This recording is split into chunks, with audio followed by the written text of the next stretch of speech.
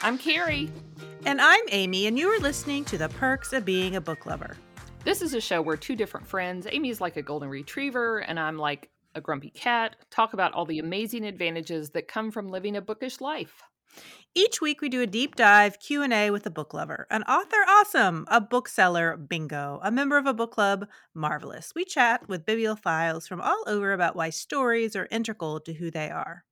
Our guest this week, Chelsea Hofmann, loves to feel her pulse quicken and gets excited by the idea that anything could happen. She lives her life pretty spontaneously, so her love of the thriller genre with its twists, turns, and surprise endings fit her personality just fine. After finishing college and moving to Southern California with her husband, she wanted to reconnect with her love of reading books that she'd had as a child, but none of the book clubs she tried felt like a good fit. So she started a virtual book club on the Instagram platform called Thrillers by the Book Club. And as that virtual book club became popular with members all over the globe, people started asking her about in-person book clubs. Chelsea nurtured this idea, encouraging other book lovers to start their own Thriller by the Book Club chapters. And now there are over 27 chapters and more are still forming. So this week we chat with Chelsea in this episode about all the thrilling books she reads. But first, Carrie, I heard you had a little incident with a basketball. I did. I don't know what got into me. I usually help out with the youth group at the church that I haphazardly attend. There's a park right by the church. We went outside and the kids were like, "We need your help playing basketball," because it was uneven teams. And I think they thought that having me on the team would make it more fair. I'm like, clearly, folks, you haven't seen me play basketball. So anyway, I played basketball and managed to get smacked in the face with the basketball. It's a little better today, but I have a nice bruise and a nice bump right on my snout. And this is why I don't sport. This is why I read my books. And as somebody I know said, books would never do that to you. And I'm like, amen. Books would never do that to me. They didn't know how uninterested in sports you are. Oh, did they know that? Kids just had no idea. Although I should say it was an accident. Nobody intentionally did it. But as much as this hurts, I'm actually glad I got smacked in the face with a ball because now I have a legit excuse to stop playing. So, there you go.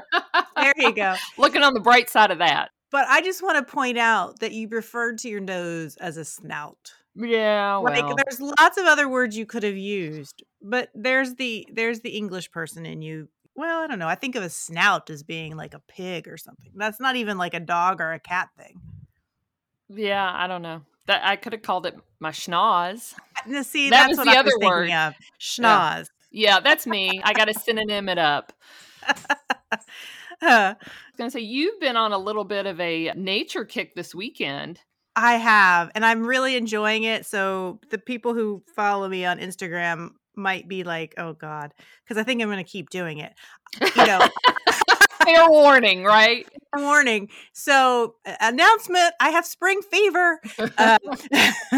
And we've had a lot of nice days in a row and all the flowers are blooming. And I've started taking daily walks, which I should have been doing for a long time. But I'll admit that when it's cold and it's rainy, I am not a huge walker. So I started taking these walks and taking pictures of things that I see on my walk, right? And then I think, I should pair that up with a little quote. It's Poetry Month, right? It's still National Poetry Month. Right. And so I think I should pair it up with a little line of poetry that's about that subject. And I have so enjoyed doing that little practice of taking the photo of something, sometimes nondescript, like the one I posted yesterday is really considered a weed, but it has a pretty little bloom on it. Mm-hmm. And I don't know, I just really enjoy it. So I'm going to keep on doing it, at least for a little while, until somebody says, stop. If you post one more picture of a flower, no, I like flowers. I like weeds. I did one with a dandelion and, there was it was a really blue sky with some white wispy clouds and I had the dandelion in my hand. And I don't know, I thought it made for just a really cool picture. And I love a dandelion because it's a weed, but it also is kind of beautiful. That's the thing about weeds, right? Like a weed to one person is a flower to another That's person. exactly right. That's exactly right. And I'm going to hashtag that what I see on my walk. But did you see the video that I took of Susie walking to our golden retriever Yes. Peaches yesterday? Yes, you mean dragging her through the water? It was just Yes. funny. So our golden retriever is the laziest dog you have ever seen.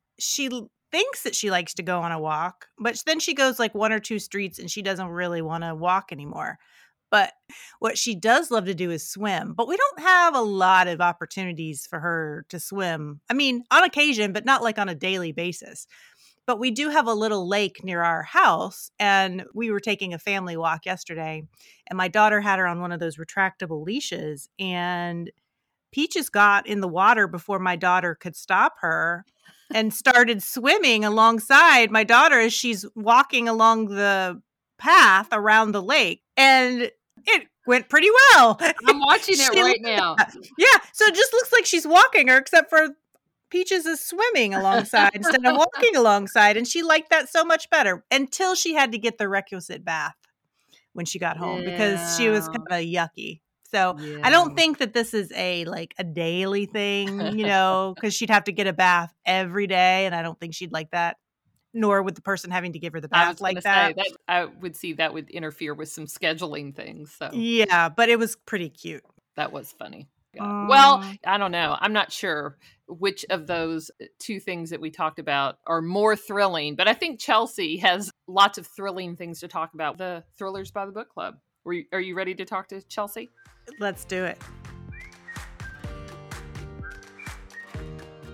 Chelsea Hofmann, thanks so much for joining us today. Thank you. I am so excited to be talking with you both. So you are a huge thriller reader, but when you are not reading, tell us just a little bit about yourself. What do you do for Oh your gosh, day that's like job, so always to the speak? hardest question to answer questions like, what do you do? I am a director of admissions and recruitment for a pharmacy school. So I work with students who want to go into the field of pharmacy, and a majority of my job is traveling. So Oh, recruiting students from all over the country. So I am super fortunate in that aspect because, when you travel, you get to eat food from all over, you get to go to bookstores from all over. So it's a really fun job. so when you're not doing that, you are the creator of Thrillers by the Book Club. So that is a book club that obviously focuses on books that are thrillers or sort of related genres. So is that a genre that you've always have loved? Yes, it's so funny because I've always found thrillers so intriguing. I read my first book when I was 3, my mom always says, and she's super proud of that. But I started with, like, the Boxcar Children's series that were, like, super basic mysteries, and then I started reading Nancy Drew and, like, the Hardy Boys and all of those type of books. So even since I've been younger, I've always been intrigued by, like, mysteries and books that you didn't necessarily know what the ending is. Is there a thriller, the first one that you remember really having an impact on you? Would it be one from your childhood or would it be something, as an adult? Ooh, that's a good question because yeah, I guess I would say probably the Nancy Drew series. They're not necessarily a thriller, but I remember one Christmas my parents bought me the whole set. It's like 100 and something books. And Wow. I was just like, this is my dream. I have 100 books in a box and I read every single one. And that was just it. I was like, I love this. I love thrillers. Oh, wow. Do you still have it now? Did you I keep it? do. Oh, good, good. My 10-year-old self is so jealous of having all of the Nancy Drew books all in one place because I love the Nancy Drew books I as know, and I well. used to go to the library and get them one at a time, and that day I was like, "Wow, I have the world at my fingertips. I have every book." We've talked to like people who love rom-coms and they sort of Mhm, love that they always know what to expect, right? Like the genre is sort of formulaic and they always know what they're going to get. But I'm curious, you said when you were just talking about what you enjoyed is that you never knew what the ending was going to be. So, mhm. so do you feel like you're love of thrillers relates in any way to whether you're a chill person or an anxious person, or do you feel like it relates in any way to your sort of natural personality? I think so. I mean, I like thrillers because I don't know what's going to happen. I like having that sense of mystery, and it's more spontaneous, which in my life, that's kind of my personality as well. Like at any moment, I can just pick up and do whatever. I'm very like in the moment type of person. So I think that's why too. It just adds to that sense of adventure because with a thriller, you never know what you're going to get. And I like that in my life. I remember I was working at a summer camp one summer when I was in college, and it was between my sophomore and junior year. And at that camp, so I was at school in Washington State, and I met all these people who went to school in the state of Nebraska. And I was like, huh, I've never once thought about the state of Nebraska. I don't know anything about it. And they were like, oh, you should just transfer here in the fall. And I was like, okay. So one week before school started, I filled out all my paperwork all in a week, drove cross country, started at school in Nebraska, just like on a whim. So yeah, I love like having the ability to do whatever I want at any moment. That is a crazy story. So did you end up staying in Nebraska and graduating from there? I did. I stayed in Nebraska for the second 2 years. I met my husband, and then we moved out to California once we both graduated. Oh my Wow. goodness. I feel like I've always been reinforced like positively from being spontaneous, so it just adds on, like I'll do things and then it turns out well, so I'm like, "Huh, that was a good choice. I'll just keep doing it." So, when we're talking about thrillers, how would you categorize a thriller? Like, what about a book makes it a thriller? Well, I think thrillers are books that have paced plot, have a lot of tension. I mean, I love books that surrounded by a murder, but it doesn't have to be a murder. It can be any crime, just something that keeps you on your toes, something unexpected that makes your heart pound and your hands sweat. That's how I usually think of thrillers in my mind.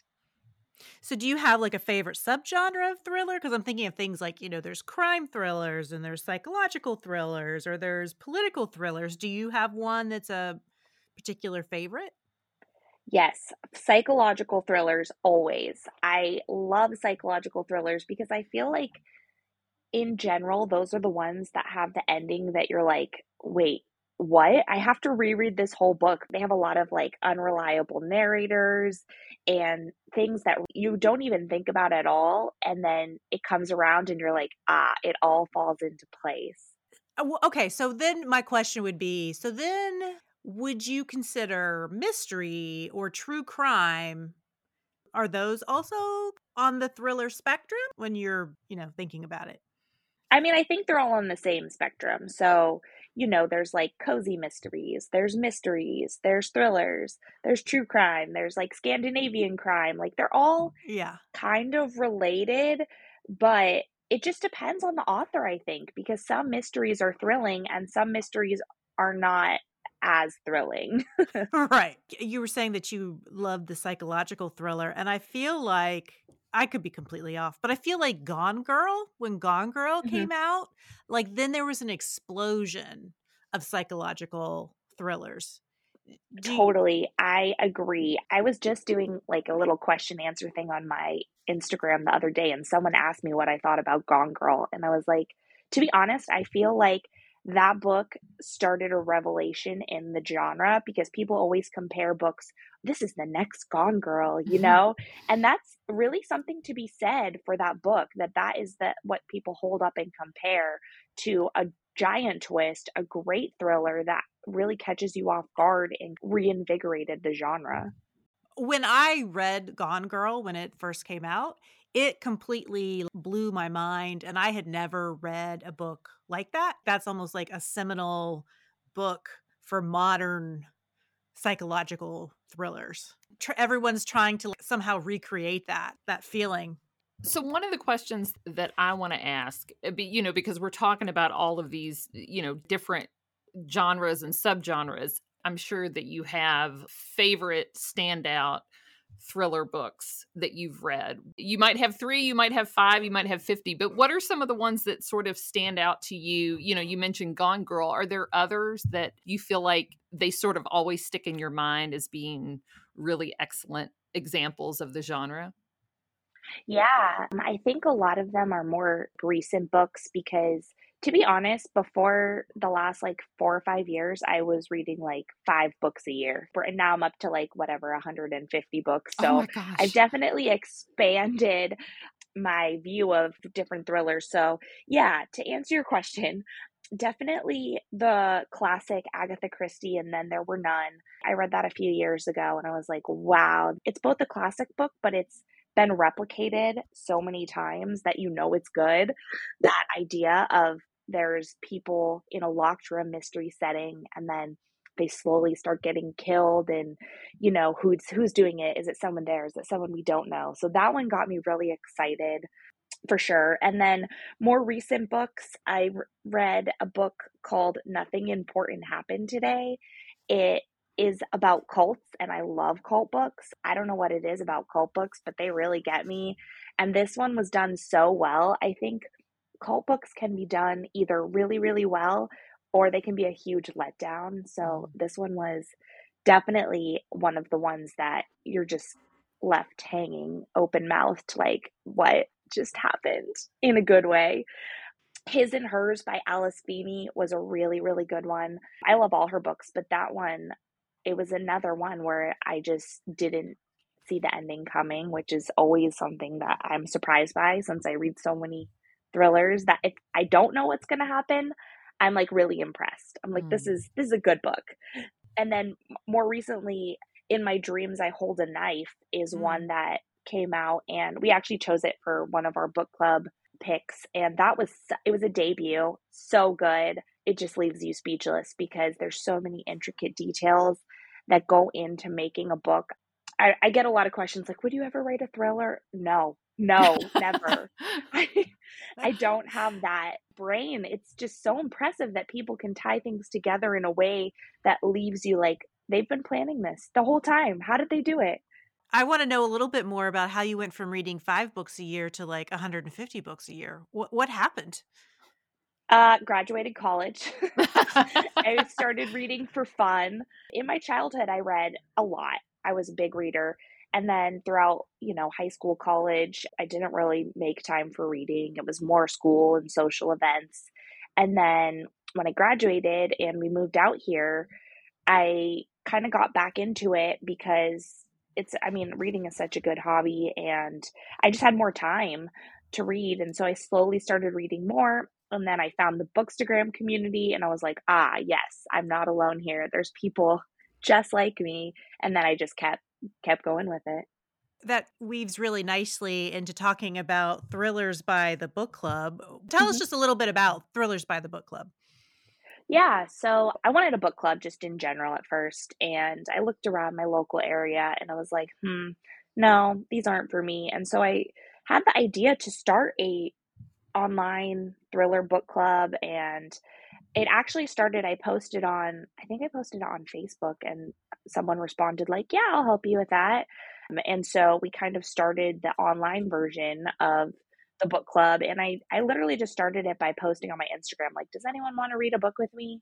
And it kind of just blew up from there, especially having the thriller aspect. There's like so many thriller lovers out there that it just started growing and growing, and I really had no idea that there were so many people that would be interested in joining. But I think the fact that it started out as virtual was great because people from all over the country could join, and it wasn't just the local book club that I was looking for, because it is kind of hard to find people around you with no jumping off point.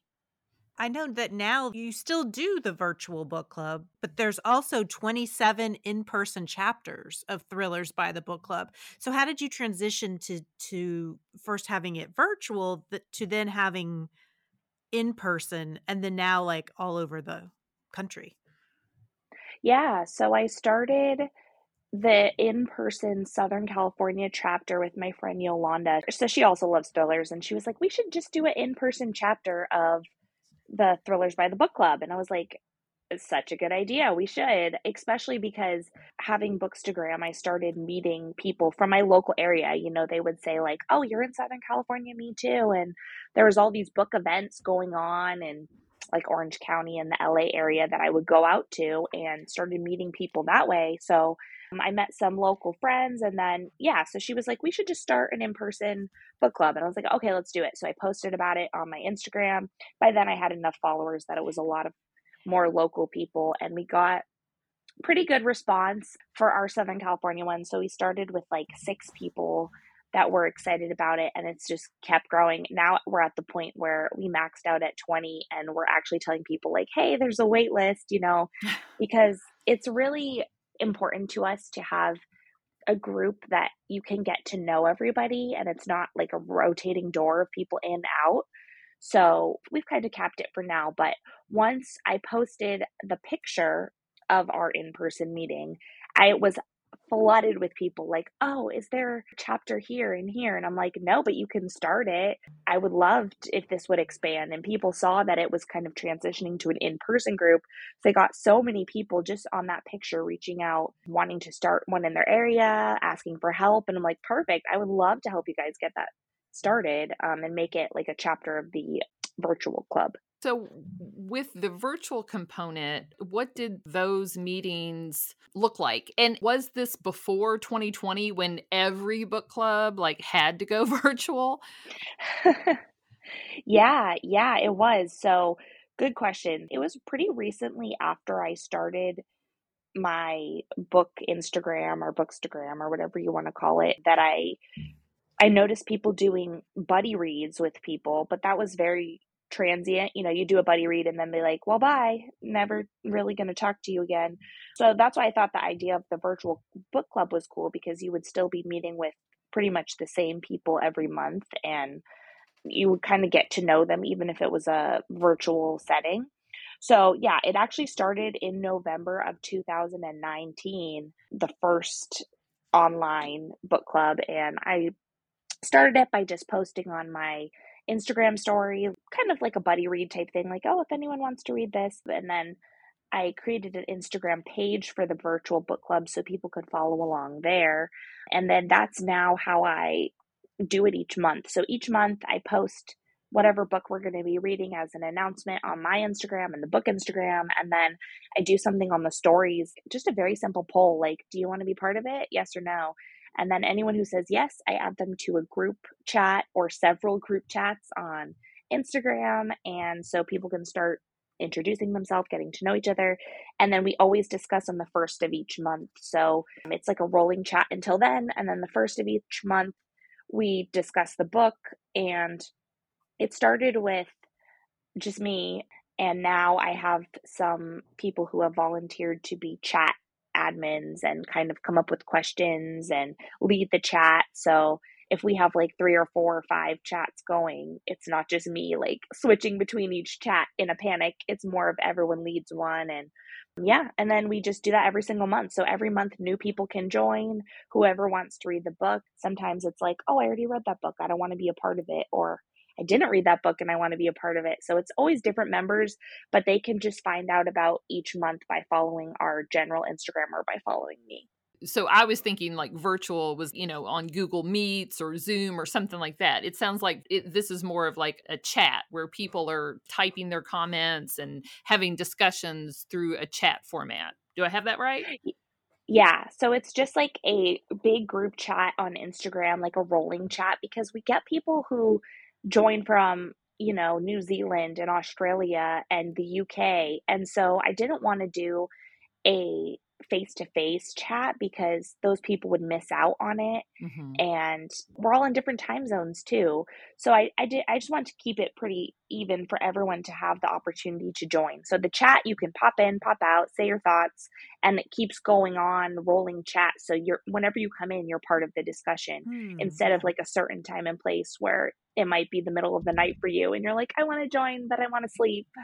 In the in-person book clubs, does each chapter choose their own book, or is it more centralized, like you or the people who are also helping you be administrators choose the book for everyone? So it's up to them. I have like a little paragraph I send to them. When someone says they're interested in starting their own club, I'm like, amazing. This is how to get started. This is what I did. But also, like, I want them to feel ownership over it. So do whatever they want. If they want to read the main pick, do it. If they don't, that's totally fine. If they want to meet virtually, great. If they want to meet in person, that's fine too. So I just want everyone to feel like they're the host. They can do whatever they want. But if they choose to go along with the main pick, which I would say 75% of them do, then it's a little easier because we have an administrator group chat where I post like links to book club questions and what works for me and kind of what I've been doing to give them an idea of what may work for them as well. But they don't have to stick with the main pick. They can do pretty much whatever they want to make it feel like an individual and unique chapter. What was the very first book that you did? Do you remember for your Thrillers by the Book Club? So the first virtual book was The Family Upstairs by Lisa Jewell.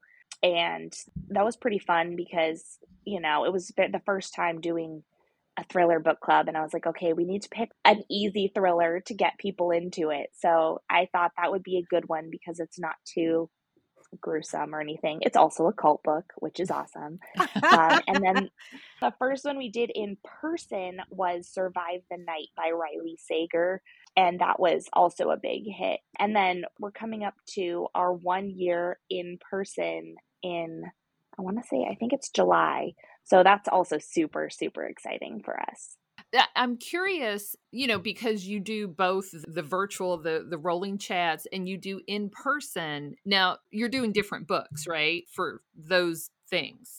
Do I have that right? No, no, You're doing they're the the same book. same. So Okay, yeah. so well that makes this question even more interesting to me because do you get something different from the experience? You're talking about the same book, but you have the chat discussion, but you also have the in-person discussion.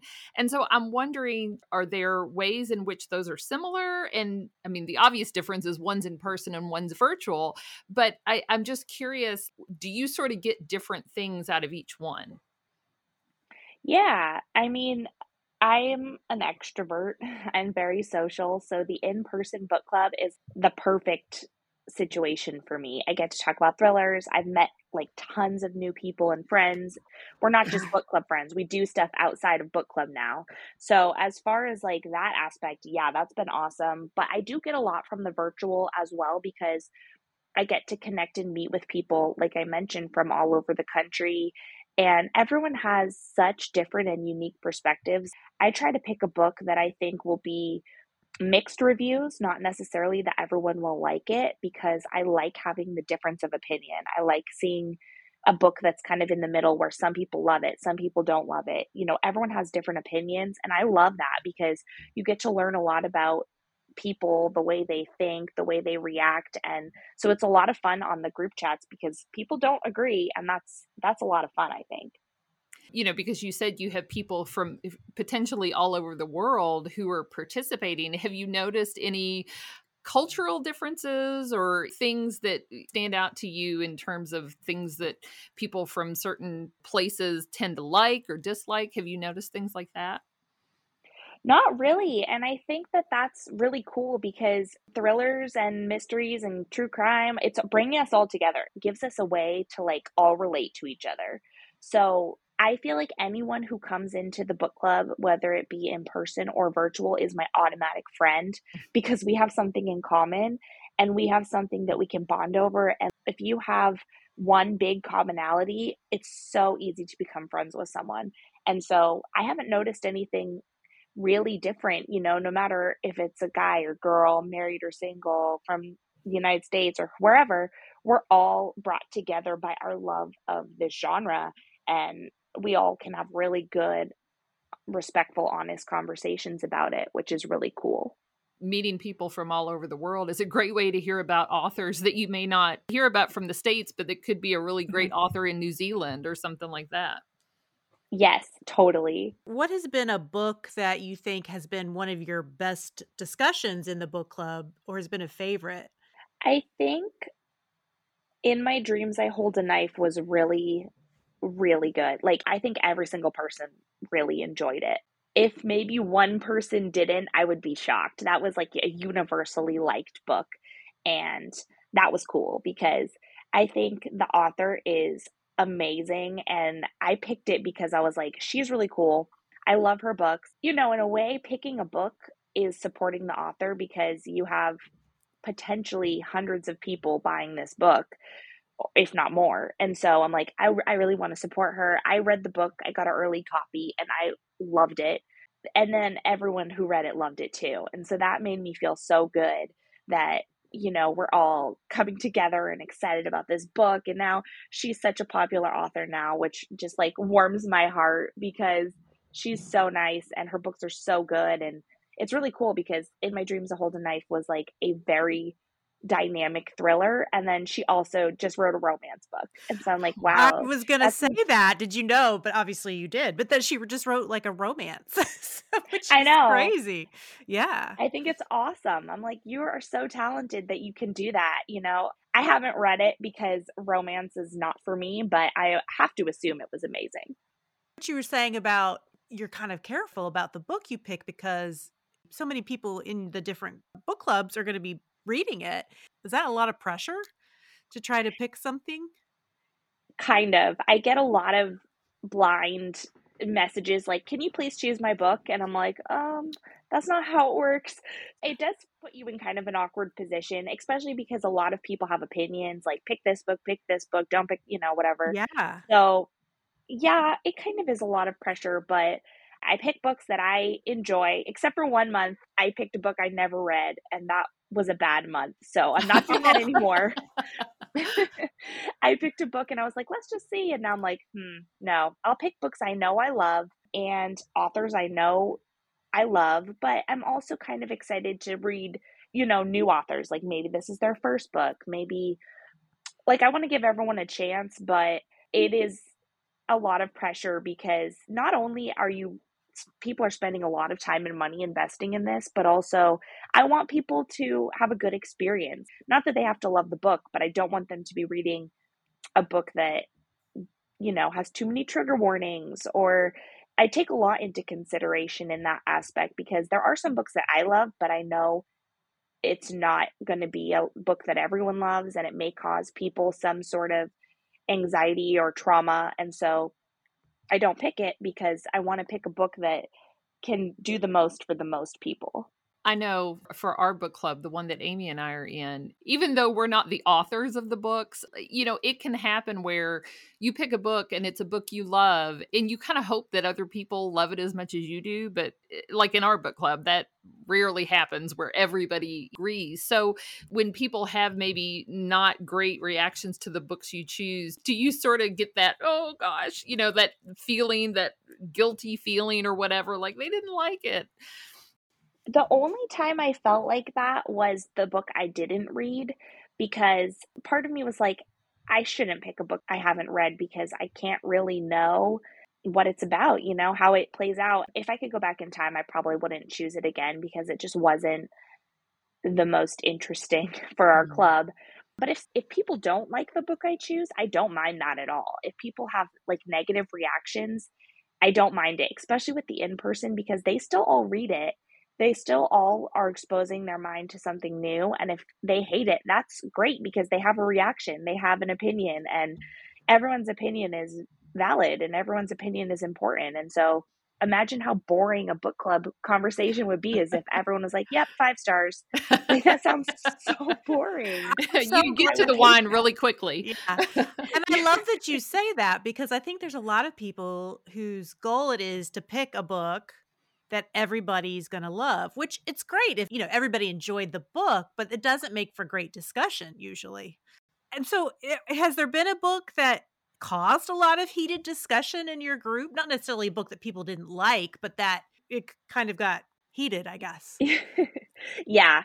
So the one that comes to mind is our March book. We picked This Might Hurt by Stephanie Robel. And it was a very divided opinion. So that book has a lot of callbacks or similar to the Nexium cult. And if you know anything about that story, it's a real cult. It's a real story that people were involved in. It's very divisive, I think. And I think it's just the idea of being in a cult is not relatable to a lot of people. And so when you're reading it, people are like, how stupid are these people? Like, this is not believable. And I'm like, well, this was kind of based on a real story. And Yeah. it is believable if you know what happened. But I think also that book had an ambiguous ending, and people love closure. If it's good or Mm. bad, even if the book ends horribly, you're like, oh, good, I know how it ends. But when it's open ended, I think a lot of people are uncomfortable with that. And it keeps them from really liking the book because you're left with questions that you really don't want to have. You want to have that closure, but you can't. And so I think that caused a lot of people to be like, I didn't like it because I didn't know how it would end or what happened in the future. Now, do Yeah. you normally pick new releases or do you sometimes pick backlist titles? I would say the majority are new releases, but I do pick backlist titles mixed in there as well. I try to pick things that were published within the past 1 or 2 months. I know at first we were picking books that published the same month, and it was really hard for people to get a hold of them. So we switched. And there was even a point where we would pick 2 books a month during COVID because we all had tons of free time. Um, but yeah, I've been picking some older ones as well, and I have kind of a running list of books that I want to choose at some point to kind of break up the new releases. I know my partner in the real life book club, Yolanda, and I want to choose a Stephen King book, an older one at some point, but reading through those to find one is a commitment because they are thick. Some of them are quite thick, yes. So if someone wants to be a part of one that's an in real life book club, how would they find out if there's one in their area? Yeah, so usually people just reach out to me directly on Instagram or the account directly on Instagram and say, like, oh, hey, I'm in wherever. Do you have a club here? So if we do, on our main club page, we have a saved story that has every single in real life club that they can click through. If not, I always encourage them to start one because it is taking a little bit of extra effort. However, you can make it into what you want it to be if you start it. And so I always have a paragraph I send on how they can get started, what I did to start it, how I could be of help to them. And I always encourage them starting their own because you never realize until you try how many people in your area want the same thing. Since you've been doing this, both the in-person and the virtual, what have you found most satisfying or most rewarding about being involved with these different thrillers by the book club? So, one of the things that really brings me joy in life is bringing people together. That's like one of the things that just gives me like pure joy. And so, working with these book clubs virtually, it has been so rewarding to see these little book clubs popping up, to see groups of people meeting that have never met before, to see them posting. That just brings me so much happiness because they're all bonding over something that they have in common. And now they're friends, they're meeting in person, they're going out of their shell. Like that makes me feel so good. And the same with the in person, like meeting all the people that I have. I never would have met any of these people if not for the book club. It's just so exciting to be part of something that connects people. And I think that's something that it's one of my strengths is connecting people, not necessarily doing anything after that, but bringing people together and being like, we need to be a group. I have a lot of enthusiasm for being in groups of people and trying to form connections between them. And this has been a really, really good opportunity for that.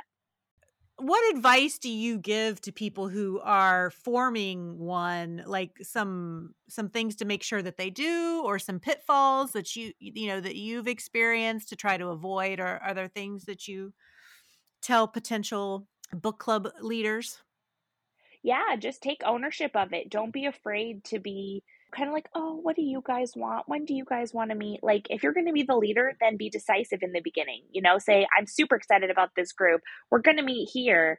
Give people like a schedule because I think if people are unsure if things are happening, they just won't go. They feel like too timid. They're like, oh, well, I'm not sure. So if you're like, this is happening, this is going to be great. Don't be afraid to just jump into it because you'll get a lot more response than you think you will. And be open minded. The people that join your group are not always the people you thought would be interested in thrillers. So it's really fun to see all types of people joining in the groups. Read the book is always one because I always feel kind of bad for the people that don't read it because they still want to participate, but it is kind of hard when you're like, yeah, I guess you guys can spoil it for me. That's fine. So reading the book The is buzzkill. always good. Yeah, so I'm like, you should read it, you should participate. Don't feel bad if your opinion is different than someone else's. That's great, just say your opinion, get involved, feel like you're part of the group, and then you will be, just join in. Well, people are always seem to be looking or searching for a book club, and I think this is a great way for people to be a part of one and meet new people if they've never been in one before or never formed their own. I love the way that you sort of give people ideas on how to start one. Now I think is a good time for us to take a little break, and when we come back, we're going to talk about what we're reading.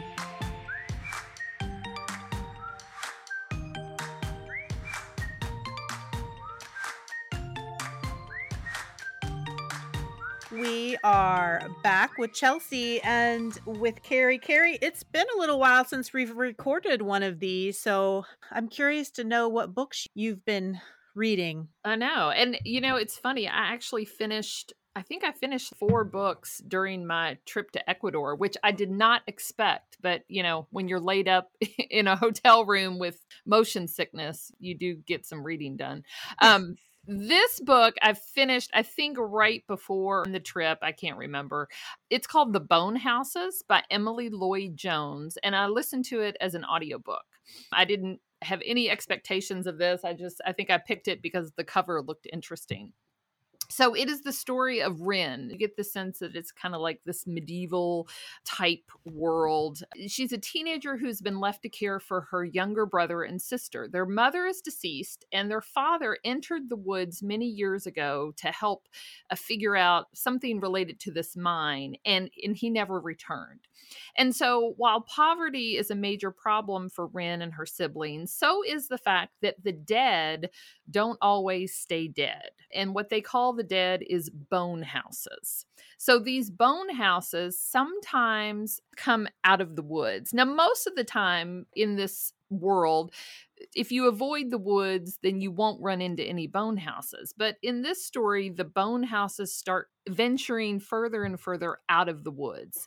So Rin meets a young map maker named Ellis who comes to her village. And when the bone houses begin getting further and further out of the woods and actually begin terrorizing the town, Rin and Ellis decide to go into the woods to try to see whether the legend of what makes the bone houses arise is true and whether they can stop it.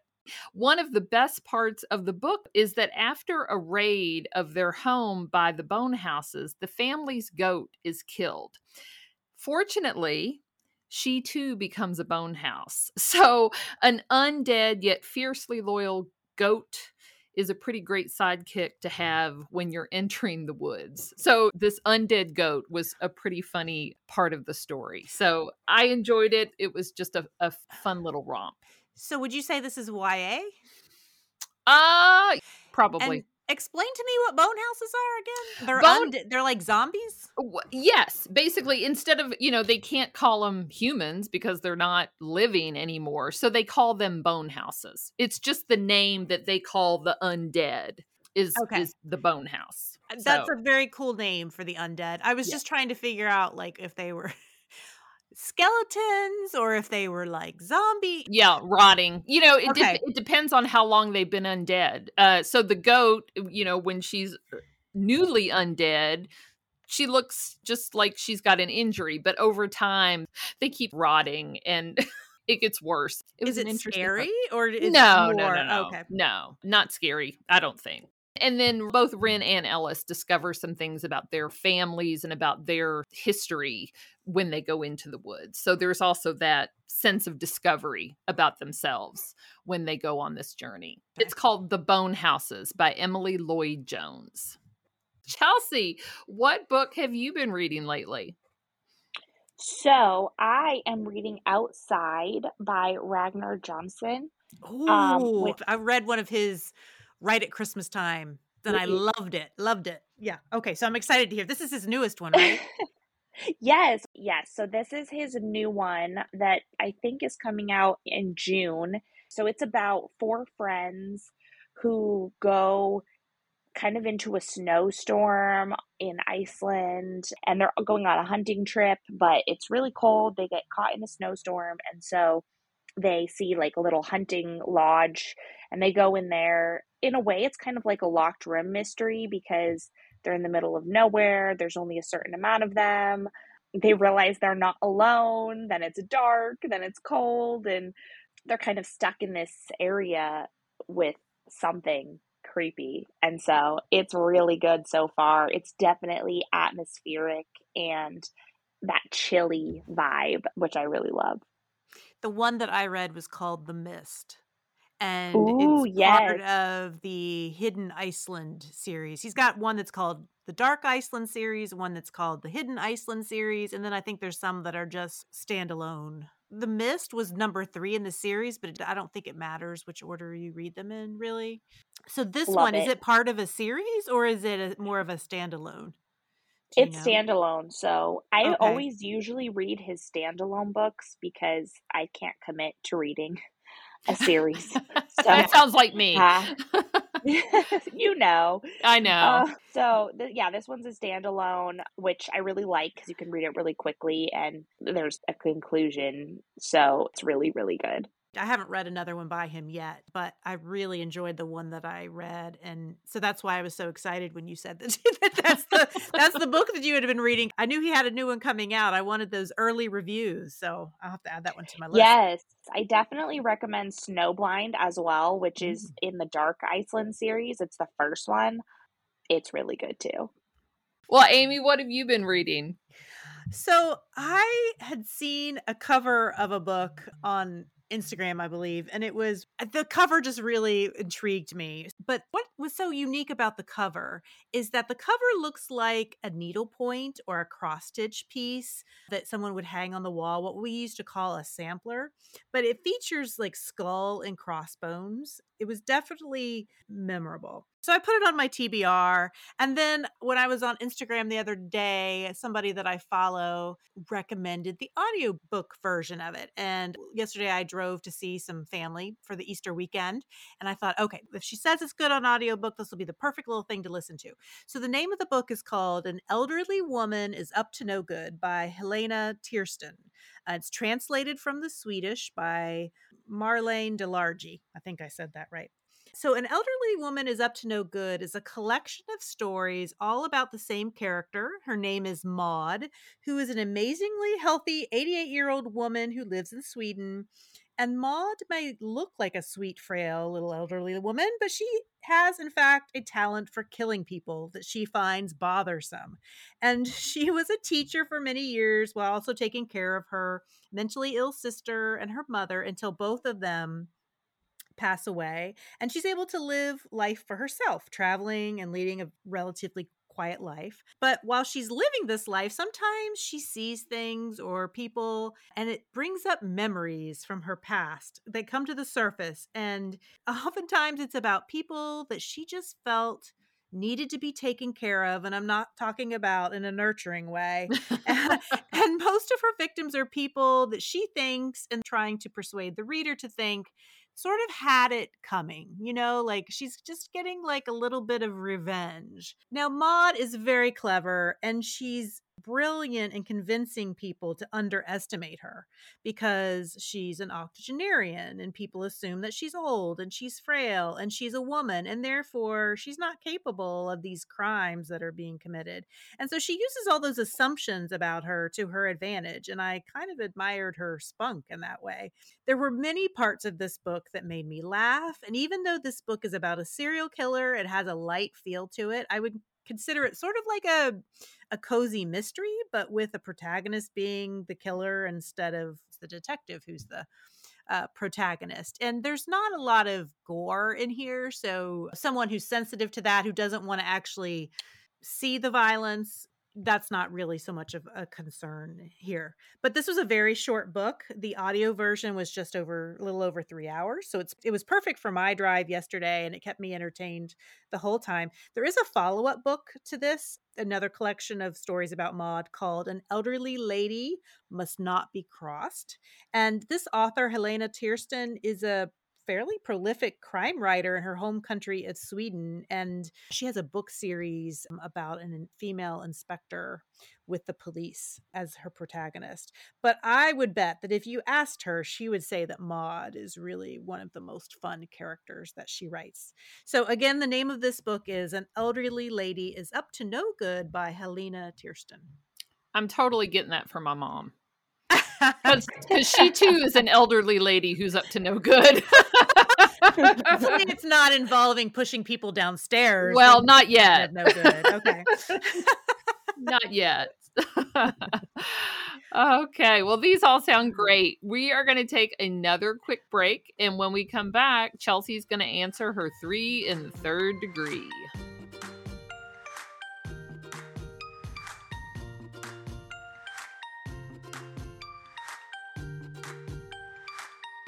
We are back with Chelsea Hofmann, the creator of Thrillers by the Book Club, and she's going to answer her questions. Question number 1. You have a ton of plants on your Instagram that make their way into photos of books. Do you have a favorite houseplant you like to grow, or do you have one you wish you could grow, but you can't seem to get it to? Yes to both. I like unique plants with different type of looks. So I have a couple that are in a lot of my pictures. I'm sure people have seen my gold dust croton, which is like a green with a bunch of yellow dots on it. Beautiful. Love it. It's so easy to keep alive too. And a friend got me a spotted begonia as well, which is also a polka dot plant. And I just think it's so fun that it grows naturally. So I love both of those. I also have 3 fiddly fig trees, which apparently is a lot. I was like, I didn't know there was a limit, but my husband said the limit was 2, but we have 3 now, so it's fine.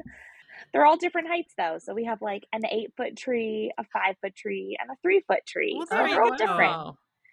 You have all the sizes. All the sizes. Exactly. So I don't feel that bad about it. But I do have a huge problem trying to grow pileas. I don't know why. Every time I buy one, it dies immediately. It makes me so sad. I like to think of myself as like a plant mom, but not to pileas. Pileas just, they don't love me.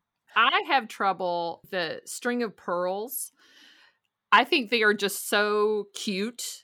And I have one, and it's very anemic. I keep spraying it with fertilizer, like, come on, you can do it. And it's like, lady, look, it's just not going to happen. It's not dead yet, which is good. My daughter has 2 string of pearls, and one of them, I mean, looks horrible. And it doesn't seem to ever get any bigger. It's like one little string, Yeah, it's like it mine. started out as Yep. a baby, and it's still the same size, and Yep. it just looks puny. The other one she bought was much fuller, and it looks okay, but I'm always paranoid. Here's what she does. My daughter is a college student. She buys a bunch of plants and then brings them home and then wants me to take care of them, and then gets upset when they die because I never said that I was good at taking care of houseplants. I get a little nervous about it. I have enough trouble just keeping care of all my animals. I can't take care of plants too. It's too much stress. Okay, question number 2. You have visited 43 countries. So what have been your top 3 you visited, and which one haven't you seen yet, but you can't wait to go? Oh gosh, this is such a hard question because they're all so cool. But first of all, I would have to say Palau, which is an island I lived on for a year. And when I was in college, I was a volunteer teacher there. So I taught 2nd grade, and it's this teeny little island in Micronesia that like nobody has heard of unless you watch Survivor, which is how I heard about it. Was this like, one of these whims that you were like, I'm going to be spontaneous and move to Palau? It was. I think you're getting an idea of my personality. I I was like, what's the furthest country from here? Palau? Okay, great. I'm there. I mean, I could have gone anywhere, but I chose Palau because they have a freshwater lake that is filled with thousands of jellyfish that don't sting you, and you can hold them and you can lick them and you can throw them at your friend. And I was like, yep, I would love to hold a jellyfish. And so as soon as I got there, I was like, where's this place? And it was amazing. It was everything I thought it would be. So that was a really cool country to go to. And it also has like really cool scuba diving. It's a tropical island in every way. So that was a really cool place to live. And then other ones, I really enjoyed India a few years ago, which loved that. It was definitely different than here, which is kind of what I look for in travel, is something the opposite of where I live. So that was cool. And then the third one would be Egypt. It was 130 degrees. And I was like, is this what it feels like to breathe in a sauna constantly? We were by some temples and I was like, oh yeah, those hieroglyphs are cool, but I'm going to run to the shade now because it's so hot. What time of year did you go, just out of curiosity? We went in May.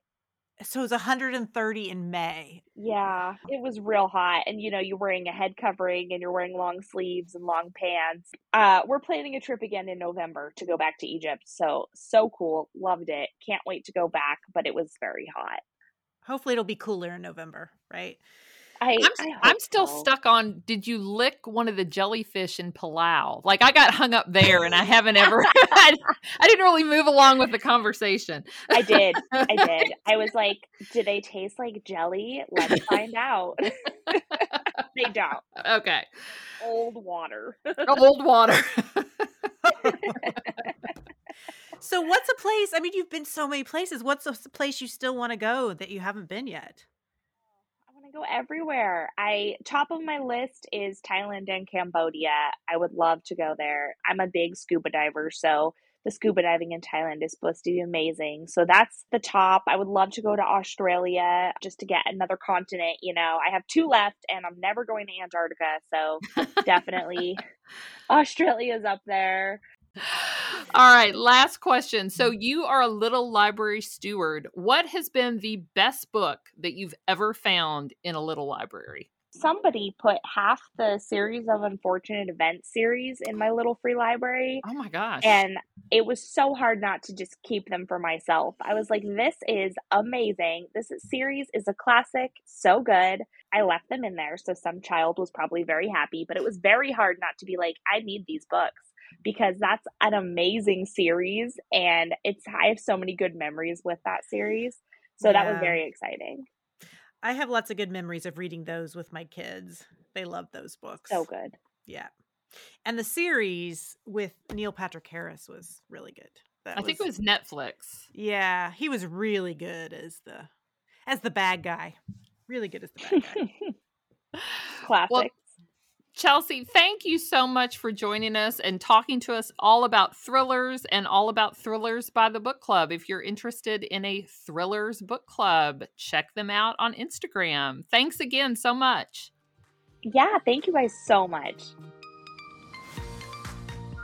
You can find Chelsea on Instagram at Thriller Book Babe. And to find out more about Thrillers by the Book Club, to see if they have a chapter in your area, or to get more information about starting your own Thrillers by the Book Club, check out their Instagram at Thrillers by the Book Club. And local listeners in Louisville, there is a chapter here in town, so check it out. Thanks for joining us this week. Follow us on Facebook at The Perks of Being a Book Lover or on Instagram at Perks of Being a Book Lover Pod to see what we're up to. For show notes for any episode, go to our website at www.perksofbeingabooklover.com. If you like what we're doing with the show, tell a friend. Word of mouth is one of the best ways to help people find us. Or leave us a review on your favorite podcast platform like Apple Podcasts and Spotify. Finally, a huge thank you to Forward Radio 106.5 FM, a grassroots community radio station in Louisville, Kentucky. You can find our show there, live or in archives, at forwardradio.org.